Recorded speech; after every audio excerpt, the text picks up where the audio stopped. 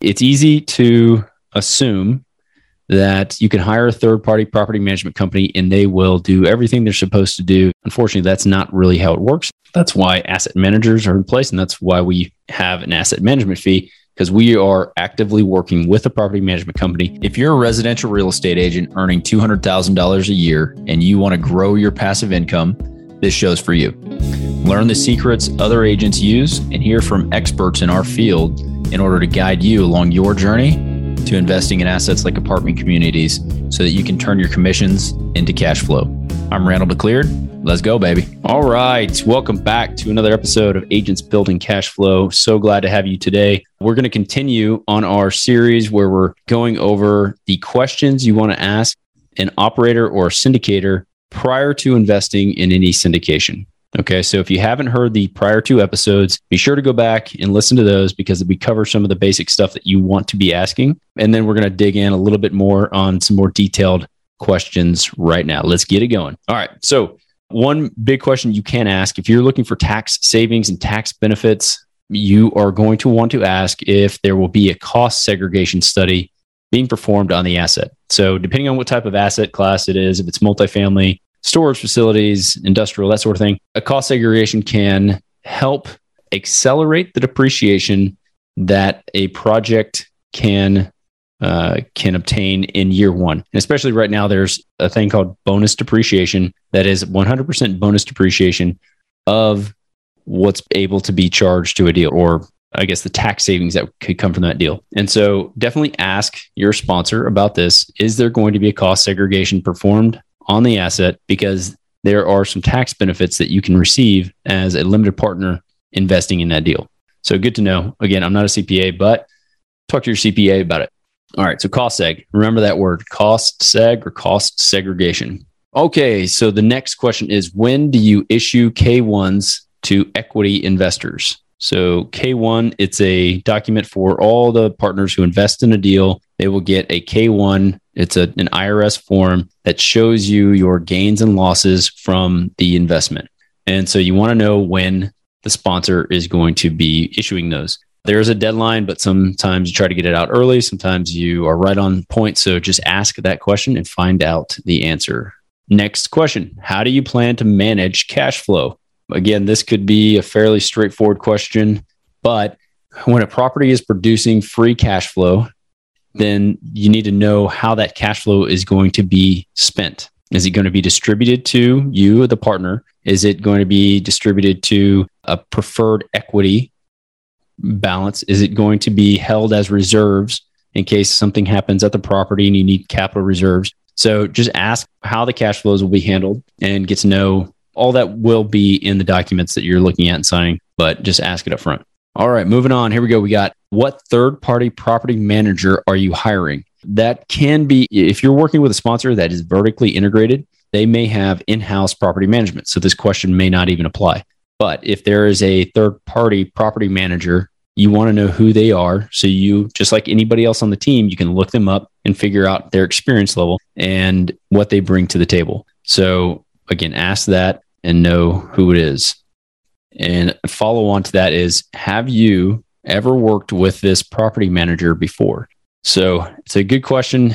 You want to know how many assets that property manager has in the market as well. If it's their first asset in the market, that could be problematic. And if it's, and I guess back to that question, if you've worked with them before, if the sponsors worked with them before, that is telling that they're being hired again, right? They're obviously managing the asset fairly well, filling it up, not keeping it vacant, turning the units, doing all the things that the property manager is there to do. And so if they're one-off, find out why it's the first time they're using them, find out if there were troubles with the prior property managers and what the sponsor is doing to mitigate those problems going forward. What lessons did they learn? So all good questions to ask.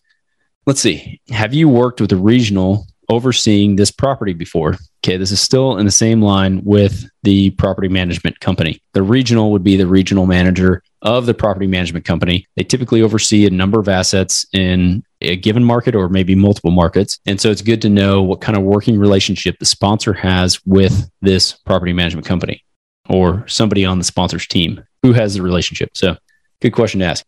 All right. What are your plans to hold your on-site manager and or third-party property management company accountable?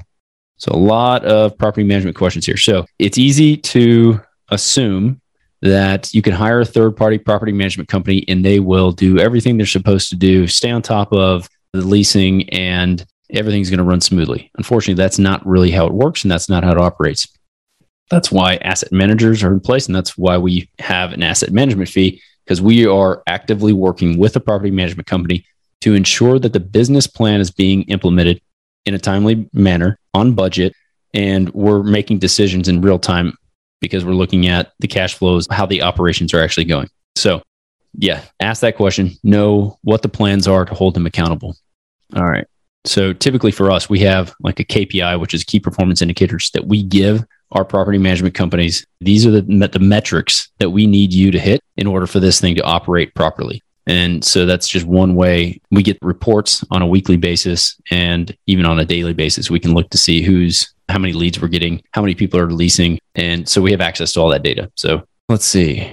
How is your accounting handled? Okay, so that's a good question. If there's an outsourced bookkeeper, if there's an in-house bookkeeper, if you are using a CPA that's handling all of it in-house, explain to your limited partners how that's being handled. This show is sponsored by Ridgeline Investment Group. Ridgeline has a track record of transacting more than $53 million in assets throughout Texas.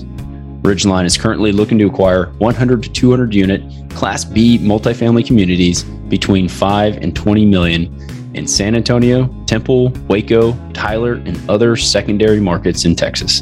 To learn more about Ridgeline Investment Group, visit www.ridgelineig.com. That is a question on the accounting side. So follow on to that is, what CPA firm are you working with? So if it's a local CPA, not nationwide, are you working with a sponsor that has national reach?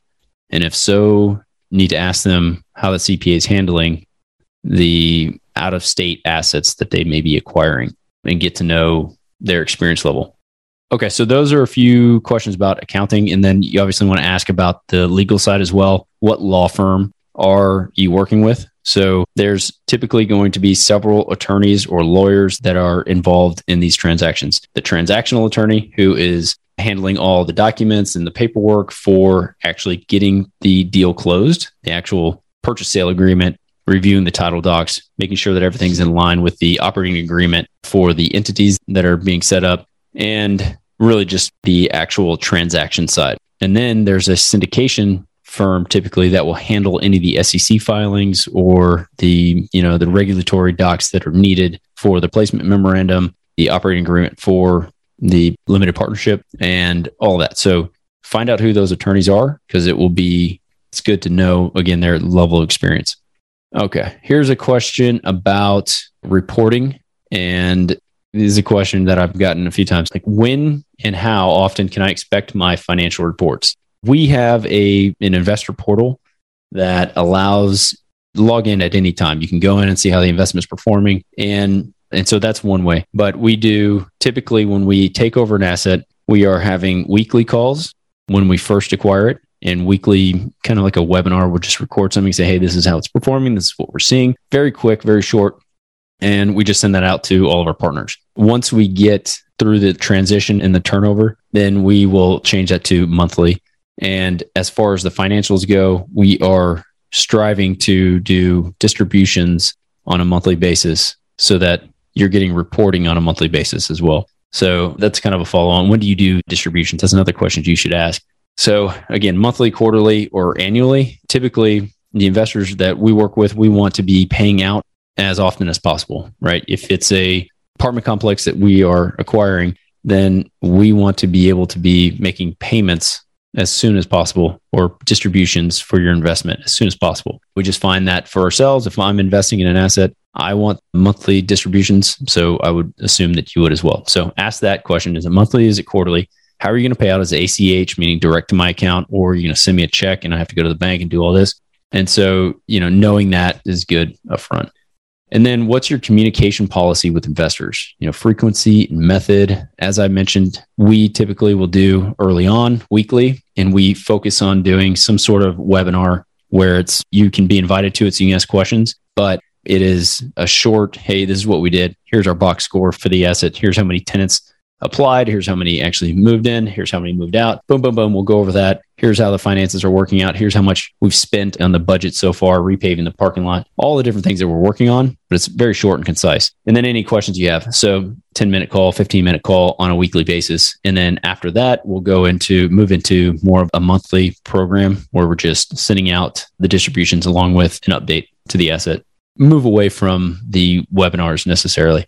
Here's a question you can ask, and not sure what type of response you'll get, but it will be telling if the sponsor can communicate with you any failures or trouble they've had previously. So one thing you can ask is, what will you do to communicate issues such as performances below expectations or delays in distributions and report issuance? So if things aren't going great, it's not all sunshine and rainbows, is the sponsor going to relay that to you?